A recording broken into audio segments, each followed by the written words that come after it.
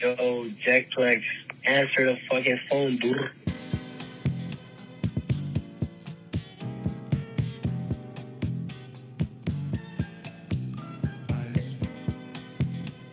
Hello. Jack.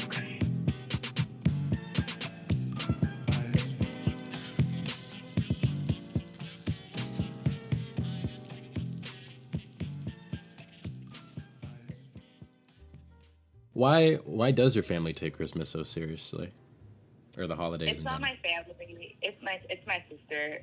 She loves Christmas. Ever since she was a little girl, she loved Christmas. Christmas means a lot to us. I think we were just so astonished when we got to this country and had like these beautiful toys. And I remember like we used to live in this tiny efficiency, and the first like real present we ever got, it was those like, do you remember those big-headed Bratz babies? I do. Yeah, we got 2 of those, and I remember all the presents I got. I remember how fun Christmas was. She's always loved Christmas. But now, as adults, we like, I mean, you'll be there. We have like a really big ceremony type thing. And I remember like, I was dating Mo for like 3 months, like 2 years ago, and his family decided to go to the cabin, so he doesn't get along with them. So he was like going to be alone for Christmas, and I was like, okay, well, why don't you come to Miami with me? And we hadn't even gotten to that phase in our relationship to go on a trip, let alone visit my family who he can't speak to because of a language barrier. Mm-hmm. So when he got here, he was like a little just weirded out by our Christmas tradition. We like open our presents on Noche Buena, and then we record the whole thing, and we each like get to pick a present from the tree, and then the person like opens it, and like every present is like celebrated.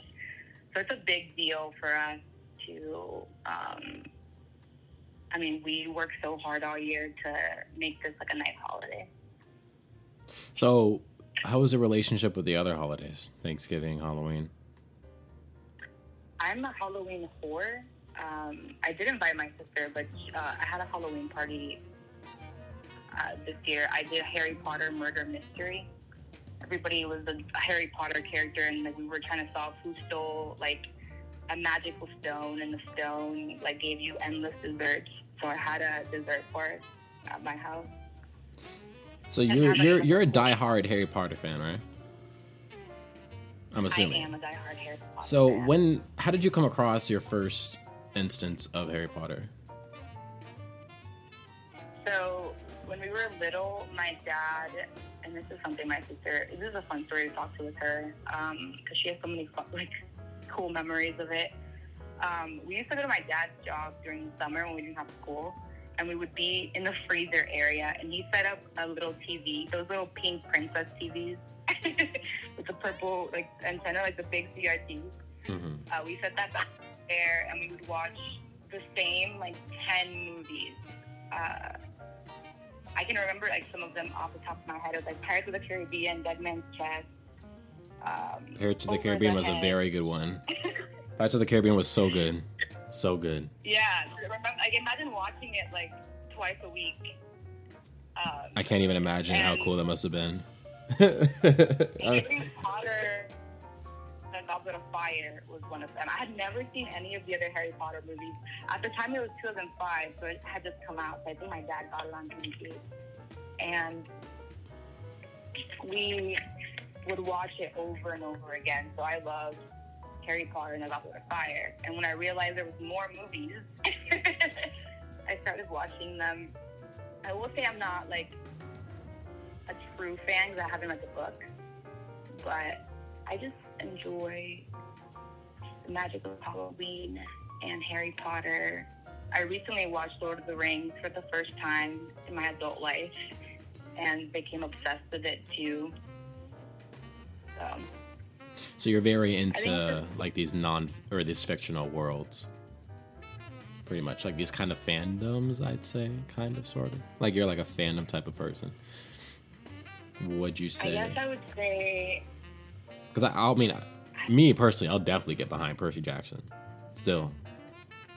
Yeah. Any day. Yeah, I guess I am. I love the Hunger Games like a lot. I love the Hunger Games. I could talk about teen fiction books I think teen fiction books were probably like the best thing to have ever happened to anybody at that point. Like to any teenager at that point in time, that was just something that even as adults, was just always going to stay with this entire generation. These teen books like Hunger Games, Percy Jackson, Harry Potter. I mean, and books aren't really that much of a thing now. I had the really, really nice opportunity of starting the 6th grade when Twilight came out. Oh my God. You want to talk about being a fan fiction? And my brother had just come out. I call Jose, who I don't know if you've met him yet. I call him my brother. We grew up together and we met in 6th grade. And I remember like we were obsessed with Twilight and all this other shit. It was truly simpler times.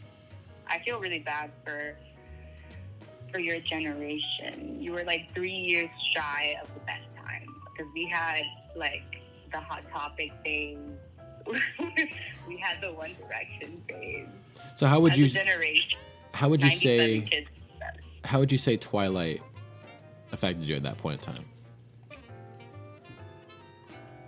I'm actually like unblocking the trauma of shows like Twilight and like 16 and Pregnant and Therapy now. So that's an interesting question. Oh my God, all those shows, bro, they're all coming back to me now. And then like the whole Young Money type of era where like Black Eyed Peas was out and Jersey Shore. Yeah, I think I spent so much time watching TV as a kid.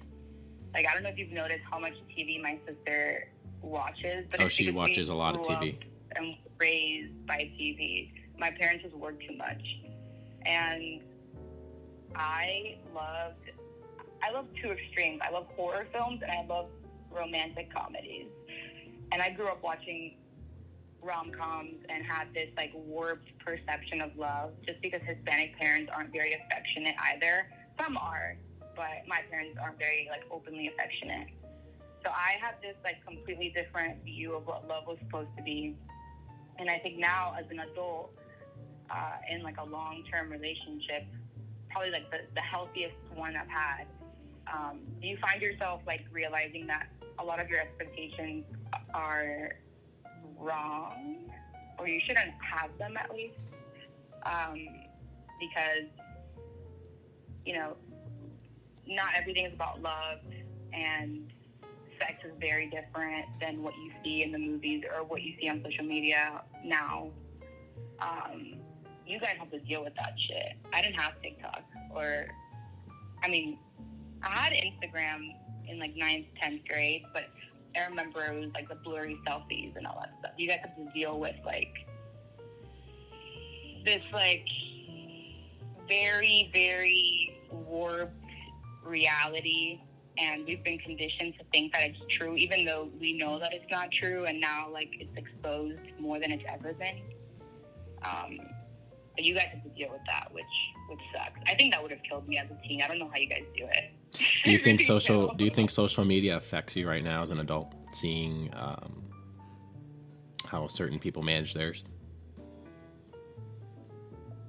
Yeah, I mean, I grew up in the rave scene, which I think I like really fell in love with going to music festivals and just partying. I don't know how. I really don't.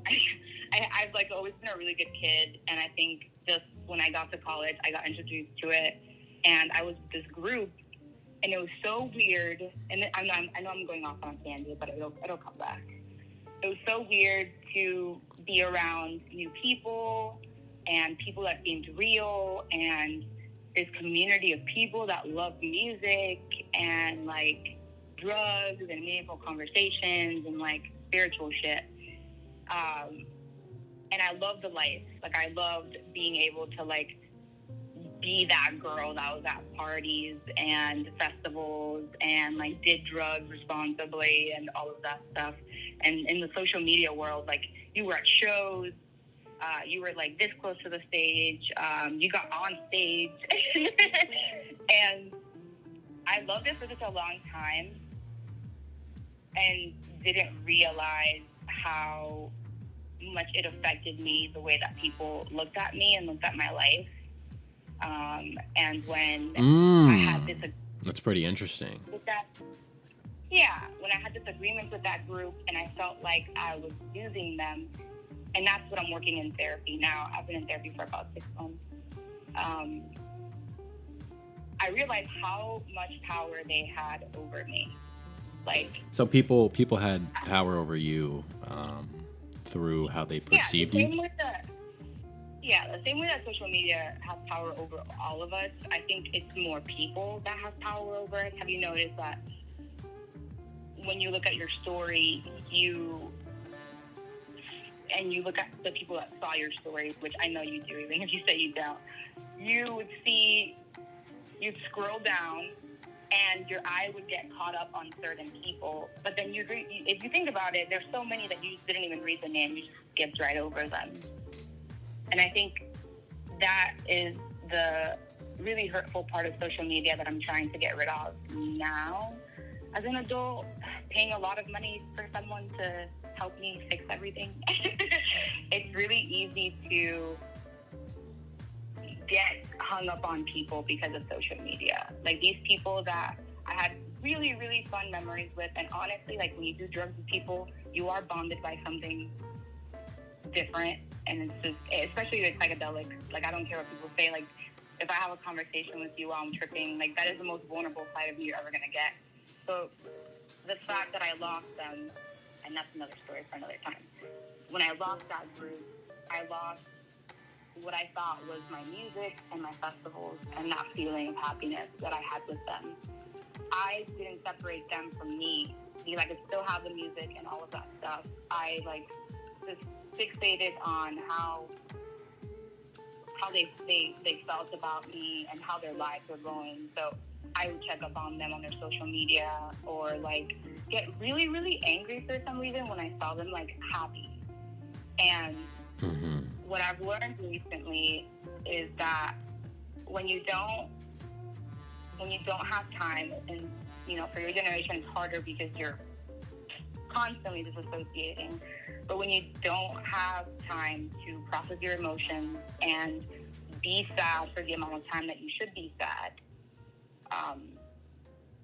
you end up just living your life on autopilot. And eventually you hit a point where you see this person and you're triggered for some reason, and the first thing that your mind goes to is anger. So what I'm working on now is just being sad and grieving this loss, even if it's been years, because I still think about it. And social media makes it so much easier for you to have access to people that are no longer in your life. So I think social media is toxic in that sense. That's interesting. That's very interesting. I don't think, I think I've been lucky enough in my personal experience. I don't think I've had too much issues with social media. Honestly, I only recently started using social media, funny enough, about a year ago. I actually didn't really use social media that much up until 2020 of last year during the pandemic, just because I was bored. I really didn't use it that much up until then. So growing up, honestly, even though Instagram and all these other apps were around, I didn't really use them that much, besides just to kind of like look at memes and whatnot, growing up as a kid. Just to scroll through Twitter during study hall. That's a memory I have. That's pretty vivid for me, scrolling through Twitter in study hall. But I never had or used it to get involved with people or anything like that up until very recently. So I think that my experience with it has been pretty clean, pretty easy so far, to be honest, in my experience. But hearing your experience also just brings a lot of, I'd say, perspective to it that I didn't have before, because I haven't really been around on it for that long. You know what I mean? Yeah, that's good that you haven't. that's really good, actually, just because now people are kind of just peer pressured into it. It's not, you really do feel like you're missing something. Even when I take breaks, I come back and I'm like, wow, so much happened. I feel like life is moving on without me. But, I mean, that's really good. How are you going to deal with it when you get into public relations? Because you're going to be on it a lot. I mean, I've managed to just take breaks like a month at a time. There was a point in time when I just deleted all my apps for like 2 or 3 months and I was fine. It wasn't really, again, like I've only been using it for so long recently that I don't really care that much to delete it. And I have some hobbies that tailor to me just going kind of like outside and just doing things. So I try to just focus on doing those more, or like tracking my lifts at the gym or doing X and X more as I let go of these apps. And it's just, I don't know. I think for me, it's just easier just because I'm not as used to it. Like I didn't grow up using it. I started using it, honestly, when I was more of an adult than a kid. So it's not that big of a deal for me. What I can't go without is YouTube. I love YouTube. But even then, I'll just use YouTube to just watch video games or something. I think my experience with social media is it's been easy for me, to be honest. I think it's been pretty pristine. But I just think it's very interesting to hear from your perspective. I mean, there's more extremes than mine. I think if you were to talk, and I think it's a good idea to talk to the two extremes and older people and younger people, you're going to see a whole nother connection and perspective from the younger kids, like 18, 19. Wasn't there a Netflix documentary that came out about this a while ago? Yeah, it was a little dramatic. It was a little dramatic. I forgot what it was called. I can't remember the name of it either, but my friend was like, bro, you gotta watch it. And I was like, bro, I don't even use, again, this was like last year. I was like, bro, I don't even use social media that much. I don't really care. Well, that's good. You sound pretty healthy.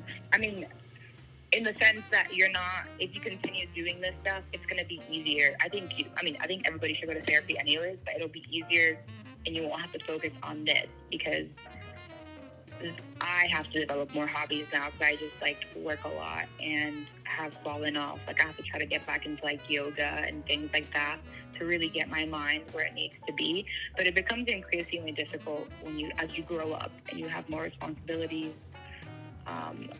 But if you keep up with your exercise and your other hobbies and try to stay off of social media, you're probably going to be better off than like 75% of your generation.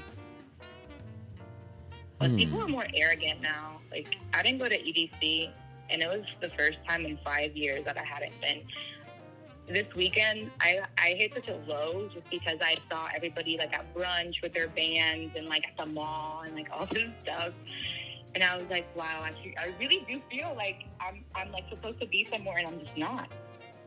And I didn't go because I think all the Astro World stuff hurt me so much more just because I've been in a crowd and I've been doing this for such a long time. And I felt how it can be scary to be in a crowd. And I've also felt like just so much love and just a lot of like really good times.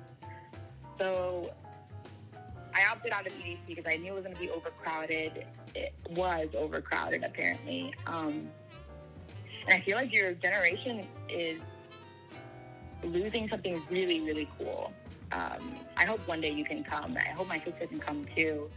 But I think everyone your age should go to festivals just to release your energy, and like do it in a safe and respectful way. Like, I know everyone thinks we're fucking nerds because we're like, the few of us are still like plur life and happiness and rainbows, but that's what that shit used to be. It wasn't about you like getting the perfect picture for Instagram or wearing your fucking iHeart raves, like same fucking song on every girl. Like, it was creative.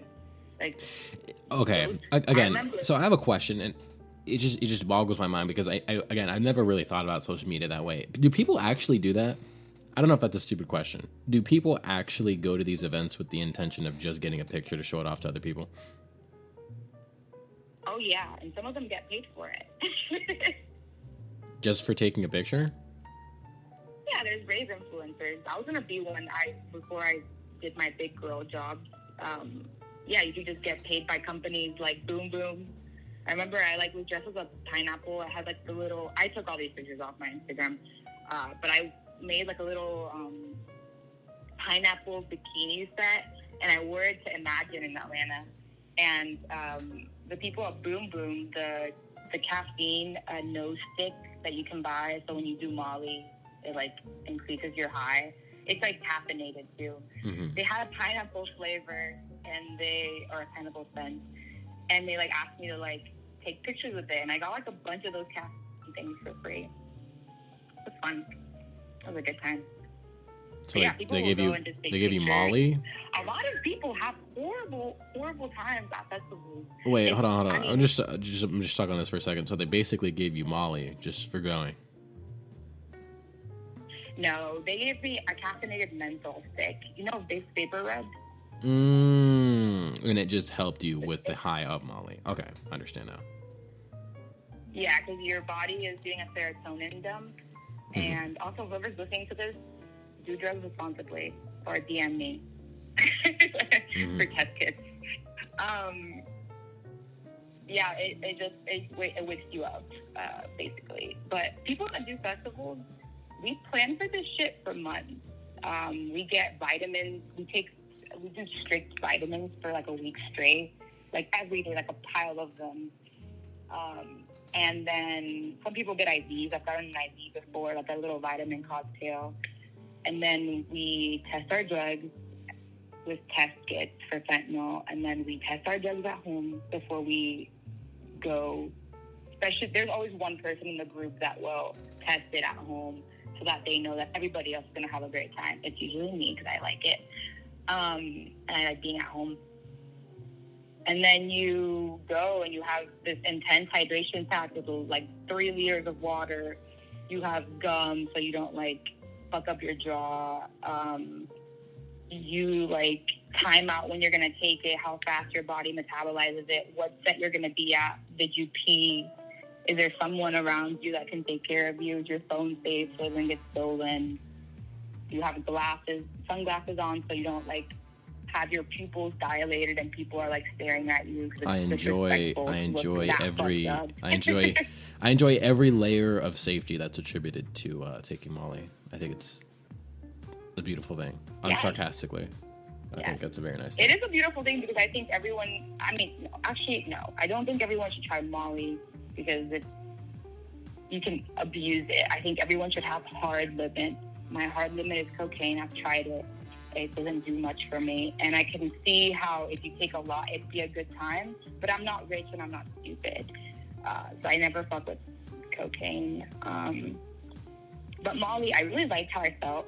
And some of the best memories I've had of not being like fucked up and like on the floor, but of having like really, really amazing conversations with people about how much I love them, and crying and hugging and just like accepting nature and all this stuff, and like the music sounding so amazing, and like drinking fruit smoothies and shit. So I think if you do it right, if you do it with the right people, if you test your stuff, if you, like I just got some stuff from overseas and I spent $400 and I got enough for the next like 2 years of my life. And my best friend Annabelle wanted to see Rufus the Soul really, really badly at 3 Points. Also, by the way, they put fucking Catronata in a warehouse so small, their headliner in a fucking warehouse where people were crammed. I couldn't hear him. I was so pissed. I wrote the most strongly worded letter to the event organizers about how shit their placement was. You don't put a Grammy winner in a fucking little warehouse. But besides the point, I had bought this Molly and I had heard really, really good things about it, because the other bad thing for your generation is that everything is laced now and nothing is pure. So if you find something pure, you don't give it away. How was your experience with the bad ones? Mm-hmm. How was your experience with the bad ones? Mo if you feel. Mo took Molly most of Molly that this is anonymous, so it's fine. I think it's good education for you guys. Most of Molly, what you thought was Molly, and it was actually meth, and you feel great, but then you have the worst come down of your entire fucking life, or you could die. What consisted of this come down? Sweats, shaking, sweating. I didn't experience this. I've never taken meth by mistake, but a lot of people do. Intense headache, vomiting. Depends on your body. Depends on how much you took. Depends on how hydrated you were. If you ate, things like that. So. And then I've had like sugar pills, like where it's like sugar and like some Molly, and then you just get like a high, and then you get a really bad headache, and that just is a waste of money, and now you're sugared up. So why do people even lace drugs with fentanyl? Do you know the deal behind that? To cut it. To cut it? To cut it. So, all right, let's say that I have a really big diamond. What is the best return on investment for that big diamond? Is it selling the big diamond, or is it cutting the big diamond into tiny little diamonds and selling those and inflating the price? Well, it'd be the second one, right? Yeah, it's the second one. So when you have a big rock, because Molly is a rock, and when you see beans that's crushed up, and never take beans anymore. I used to have, I don't know if you've ever heard of a Tesla. It's a special Molly bean. It's the best thing I've ever had in my life. Imagine headbanging to snails, fucking snails, like heavy metal EDM. A little girl in the front. It was awesome. But beans are really easy to mix with other stuff because you can't see it. It's in a pill. The rock, when you shred it to little pieces, you weigh it, and that's how you put it into a little capsule. So when you see Molly, it's a clear capsule, and then it has little rocks in it. But with like cocaine, it's powder. What can I put into cocaine that's sort of similar, so people think that they're getting more, but they're actually getting less, and I'm getting more money, and I don't have to buy as much coke because I keep infusing it with baking soda. Oh, but I have to give people a high. If not, they're not going to come back. Okay, well, let me add some fentanyl, and you'll get a high, and, you'll still get some coke, but you'll also get baking soda.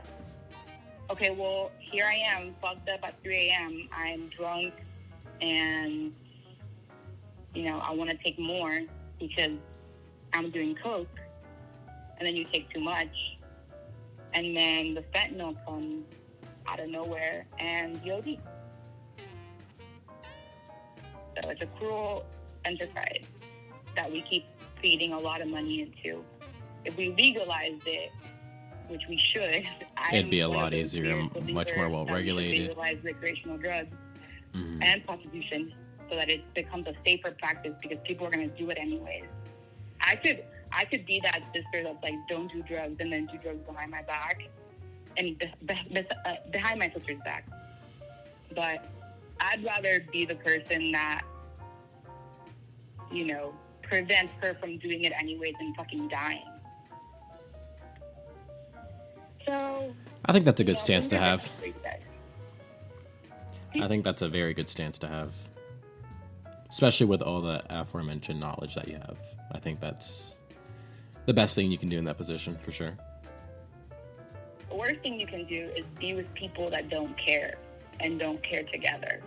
And I had the privilege of being with people that really cared about their jobs, about the quality of their drugs, about the quality of their experience. It just sounds like everybody just wants a good time in your life. Literally. I mean, just a good time. It's a great time. I've been wanting to get Camila to go for a really long time. I think being in crowds isn't her thing. And I think it's a really big step out of your comfort zone because you are seeing a lot of people fucked up. Astroworld is my fucking nightmare. And I have never had any inclination to go to one of the festivals. And it's because, you're there to release an emotion. And that emotion may be like happiness and spreading joy. Other people want to feel angry because they have no other way of expressing themselves, or at least a way that feels adequate for them. A lot of the Travis Scott fans, and I have no hate for Travis Scott, a little bit of hate for that a lot of them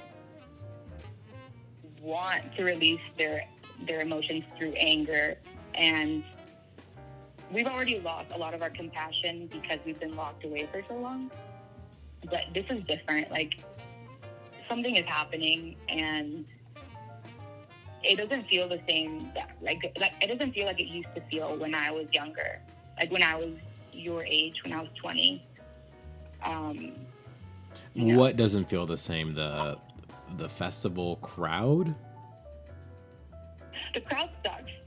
It's because festivals were popularized. Like, the minute that there was a festival section at fucking Claire's, that's when I knew our scene was going to shit. We call you guys, I guess, we call you guys normies. It's a term for people that are normal, people that listen to like a Lizzo or Fisher or Tiesto, just very like pop EDM instead of like just listening to all spectrums. There's a lot. EDM is a spectrum, and you start off at different categories. I think most people start off with dubstep, like heavy bass type of music, and then you evolve to like drum and bass or melodic EDM, or synthwave, or trance, techno. It depends. For us, like, the music is more about how it makes us feel inside rather than raging. Mm-hmm. And so do you think that there's something wrong with the way that he handles his the people that attend his shows? Like, do you think that he handles his audience wrong? Or that there's something inherently wrong with the way... Go on. I think there's a way to rage responsibly. And I've seen it happen.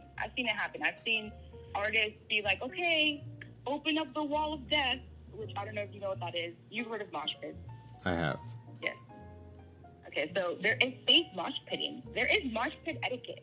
Mo likes the mosh pit. He's a big dude. He doesn't do it as much anymore. I get scared of it. But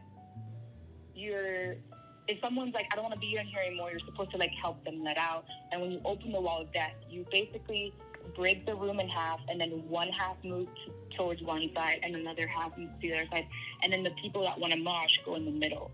So it gives people an opportunity to leave.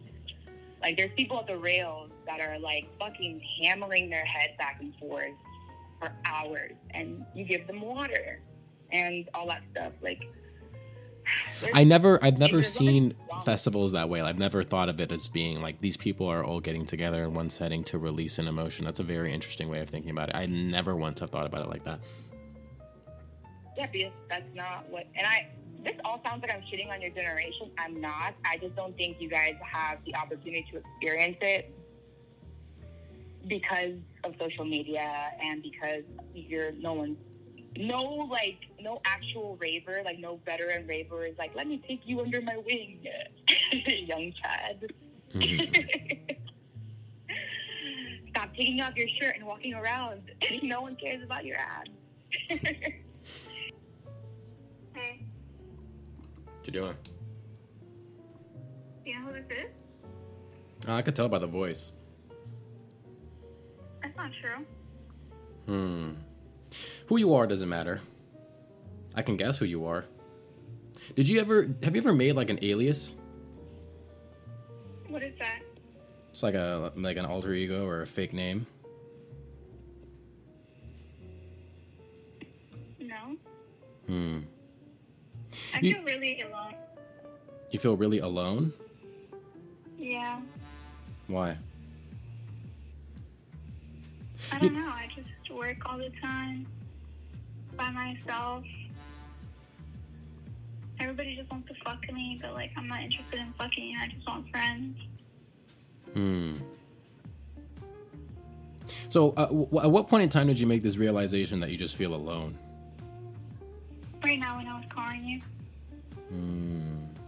So, what was the last instance that what was the last straw for you? Like, what do you mean? Last straw of what?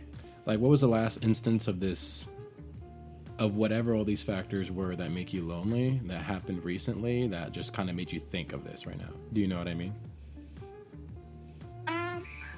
Well, because I was just, like, scrolling through Twitter, and I was like, God damn, I'm so fucking bored, and I still have, like, let's see, it's 10 o'clock right now, 11, 12, 7 hours in my shift. Now I might get a hash brown at McDonald's after this. And then I was like, damn, who should I call? And I was like, damn, I can't call anybody. Everybody's falling asleep. Everybody's up in bed, snug as a bug in a rug. And I'm over here working. Working like a dog in the cut. Like a dog in the cut thinking about hash browns. You know, McDonald's is actually pretty good. Like, I really like McDonald's. I can understand that. Is that gross? I don't think it's gross. Like, the word that comes to my mind isn't gross. It's just, after having educated myself on nutrition, I'm just aware that food can just be, like, better for your body. And that's not even to say that you can't get good food from McDonald's. Like, you can definitely actually meet good calories at McDonald's and stuff. But I just think of how most people probably don't adhere to that. And then if you eat McDonald's consistently, like, it's just bad for your body over time. That goes with really any fast food, for the most part. Yeah, but it tastes so fucking good. I do agree. Like, those crispy ass fries, and when they don't overstock them with those chicken nuggets with the McDonald's sauce, nothing hits like that. Nothing. Especially when you're sad or high. What's your favorite sauce from McDonald's? Oh my god, don't even get me started, because everybody makes fun of me. I love ranch. Is that musty? I feel like ranch is such a musty sauce. No. But I'm pretty guilty of using a lot of sauce and things you probably wouldn't expect. What kind of sauce? I love Chick-fil-A sauce. I like Chick-fil-A sauce a lot too. I'll be putting Who's ranking you for that? You can go fight them. I'll be putting Chick-fil-A sauce on whatever. It just works. That smoky, sweet flavor is just nuts. It goes crazy. Ranch, I can get behind ranch too. How would you describe the flavor of ranch? Musty. Like, it's like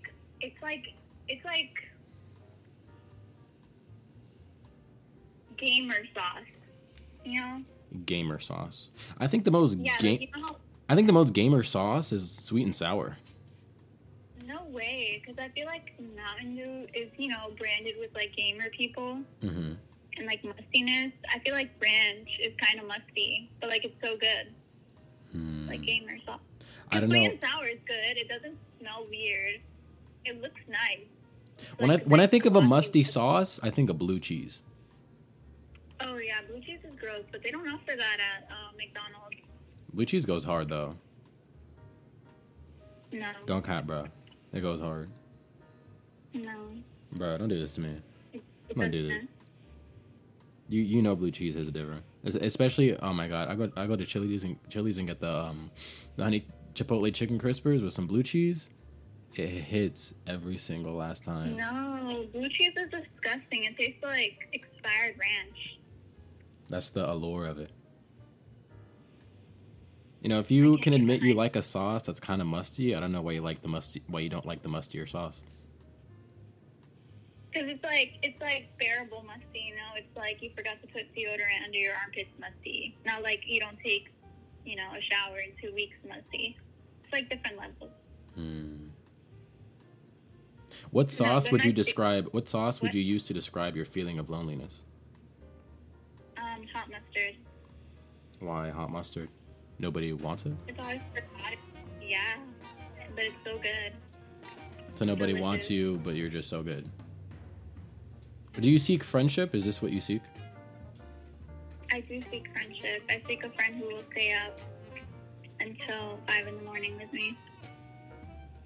So what thoughts do you usually have while you're at work? Oh, but that's usually, I'm assuming that you obviously work the night shift most of the time. Yeah, I do. I see your dilemma. So who do you hang out with? Nobody. I literally just watch Disney movies all night long. No, like when you're not working. Oh, my bed. And so, like, I get so sad that I'm here all the time that I spend money when I'm awake, not here. So, like, this week I've chaotically probably, by Friday, we'll have spent, like, $1,000 just on things that are not important, like not food or clothes or anything, literally just, like, tattoos and hair and eyebrows and nails.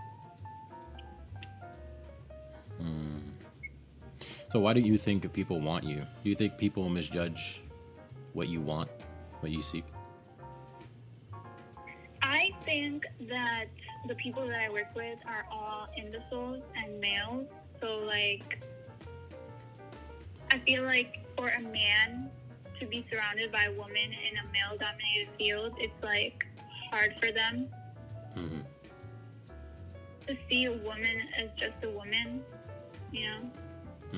Or a girl. And some men, honestly, what I've learned, actually, is that some men can't have relationships with women because all they see them as is a sexual being. Like, they can't That's have very true. a relationship with a woman. That's very, very besides, true. you know. I actually encountered like I went to a party earlier this week and I'd actually encountered a group of people that were very obviously like the kind of people that you're talking about. Like, they were guys that didn't really, and I always think it's weird when I run into people that are like this because I'm from Southern Florida. So it's like most people here are pretty open about most things. And I run into like this group of guys and they were the first people I had ran into when I walked in the door. So I was like, oh, whatever, I'll just chat with them, see what they're all about. Met all of them, sat down, we were talking, whatever. And then they were just, oh, you know what they talk about? Elon Musk. They make Elon Musk jokes. Oh my God. And then whenever one of them remotely even brought up a woman, they'd be like, oh, like, did you bag her? Oh, you didn't? Oh, you suck. And they just kind of move on from there. But it wasn't like a joke, like they were serious. Or maybe, who knows, I could be misjudging. But that was the type of character I was running into. I didn't really enjoy it too much. Yeah, men are kind of musty. Like, I feel like men see you as a sex opportunity before they see you as a friend. And that kind of sucks, because, like, not everybody wants to fuck you. So what about, you know what I mean? What about the woman counterpart of friends? How are those? What do you mean? Like, have you run into any woman that want to be your friend? No, I'm the only woman here. Oh, that's right. You're speaking in terms of work. So I forgot that we were speaking in terms of work. I thought we were speaking in terms of like the real world for like a split second. Well, that too. I feel like the real world, though, it's kind of like easier to be friends with women, except women are very cliquey. Like, if one woman has talked shit about you to her friend, like, forget it. They're not going to be friends with you unless they want, like, some kind of, you know, toxic, chaotic relationship or whatever. How did you? What makes you make? What makes you make that judgment? Just from your experience? Yeah, I just feel like once a girl or a woman has found kind of like the group that they feel that they belong in, it's kind of really hard for other women to join that group. Like, I don't know how to explain it. It's very cliquey. Kind of like a clan. Like you. What? Like a clan. A clan. Kinda.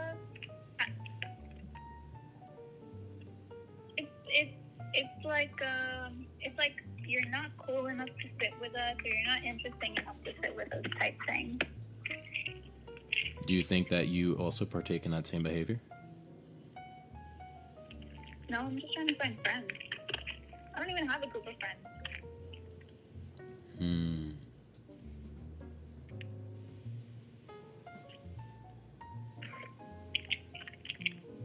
I see. What was your? By the way, I'm going to ask you the question or the topic I've been wanting to talk about tonight. What was your last minor inconvenience? My last minor inconvenience. How minor are we talking? Enough. The biggest inconvenience of your day. That's minor. The biggest one. Biggest inconvenience of my day. Having to wake up at 12 for a haircut when I live at night. Like, everything runs daytime, but I live at nighttime. So I literally get like 3 hours of sleep and then have to wake up for normal people time and then have no time to sleep and then go to work. So when you woke up this morning to go get this haircut, how did you rationalize dealing with your inconvenience in the moment? I'll probably feel hotter after this. So when you got in the car, then you took yourself to this location, or if you got a ride or whatever the means was, did you just have that same thought from point A to point B? Yeah, and also I hope I don't fall asleep.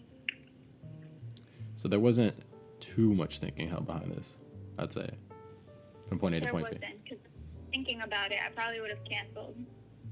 So would you say that the more you think about the things you annoy you, the more they bother you? I think that's with anything, no?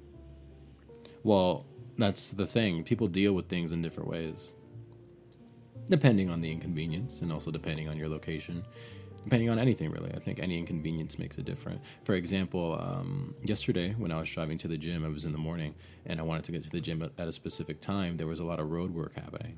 So there ended up being quite a bit of traffic to get from point A to point B. So instead of seeing it as an annoyance in the moment, I kind of quieted that thought, and I decided, well, maybe this just means I'm supposed to be listening to this song a little bit more deeply and see if I could take something away from it. So then I turned up the volume on the song and I tried to listen to it. And this was a song from an album that I just really enjoyed. So I just took the time in to just really listen to what the artist was singing about. And I just took that as an opportunity to just kind of enjoy where I was instead of trying to be mad. Do you know what I mean? I get what you mean. Did you enjoy it? I did. Quite a bit. And I find that, I don't know, I think I do that with most things. Whenever something is annoying or inconvenient, I try to think of it like that.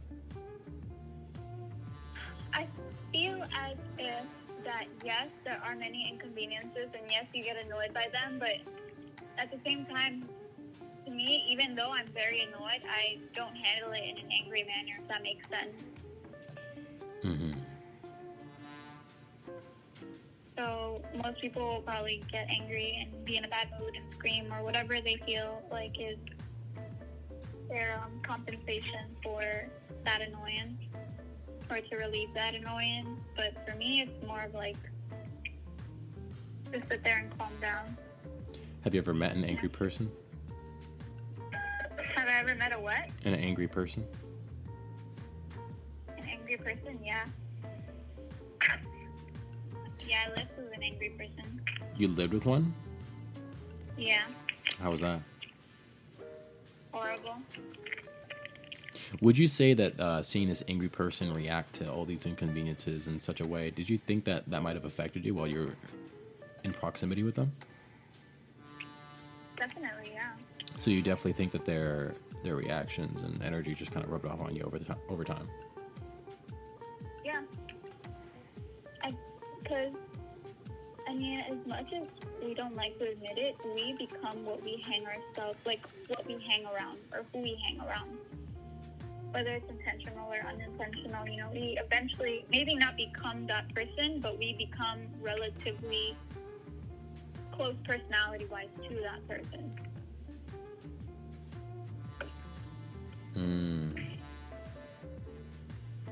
So with the friends you have now, would you say that they're a positive reflection? Yeah, I would say so. I don't really like to hang around people who are complicated.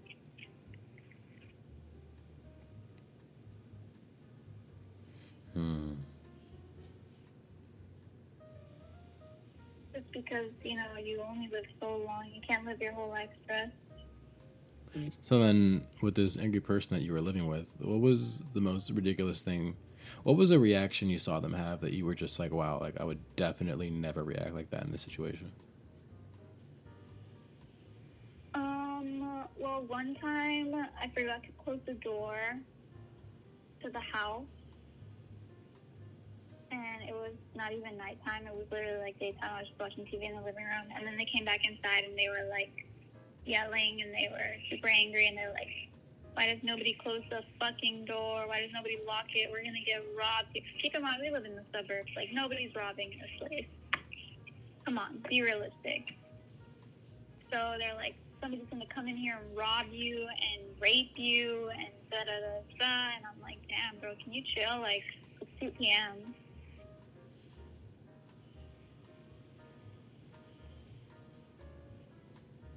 And they got so mad. They don't want to talk to anybody for the rest of the day. Was the door, was it open so that outside air could come in, or was it just unlocked? It was just unlocked. It wasn't even open. And this was during the daytime? This was during the daytime. This was like 2 p.m. Like kids getting out of school time. Interesting. Very, very interesting.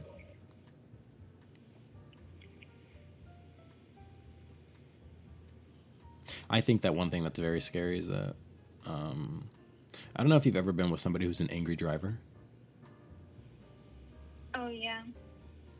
I think that's really, really... I think one place where I'd never want to be with an angry person is them driving. I think it's just a bad time for everybody. You know, I think something worse than an angry driver is a confident driver. Because I used to have a friend, and they would drive us around, and they drove like they were invincible. I mean, cutting people left and right, going 100 on the highway. I was literally about to shit myself. Like, I was praying, and I don't even believe in Jesus or God. I've definitely had those moments.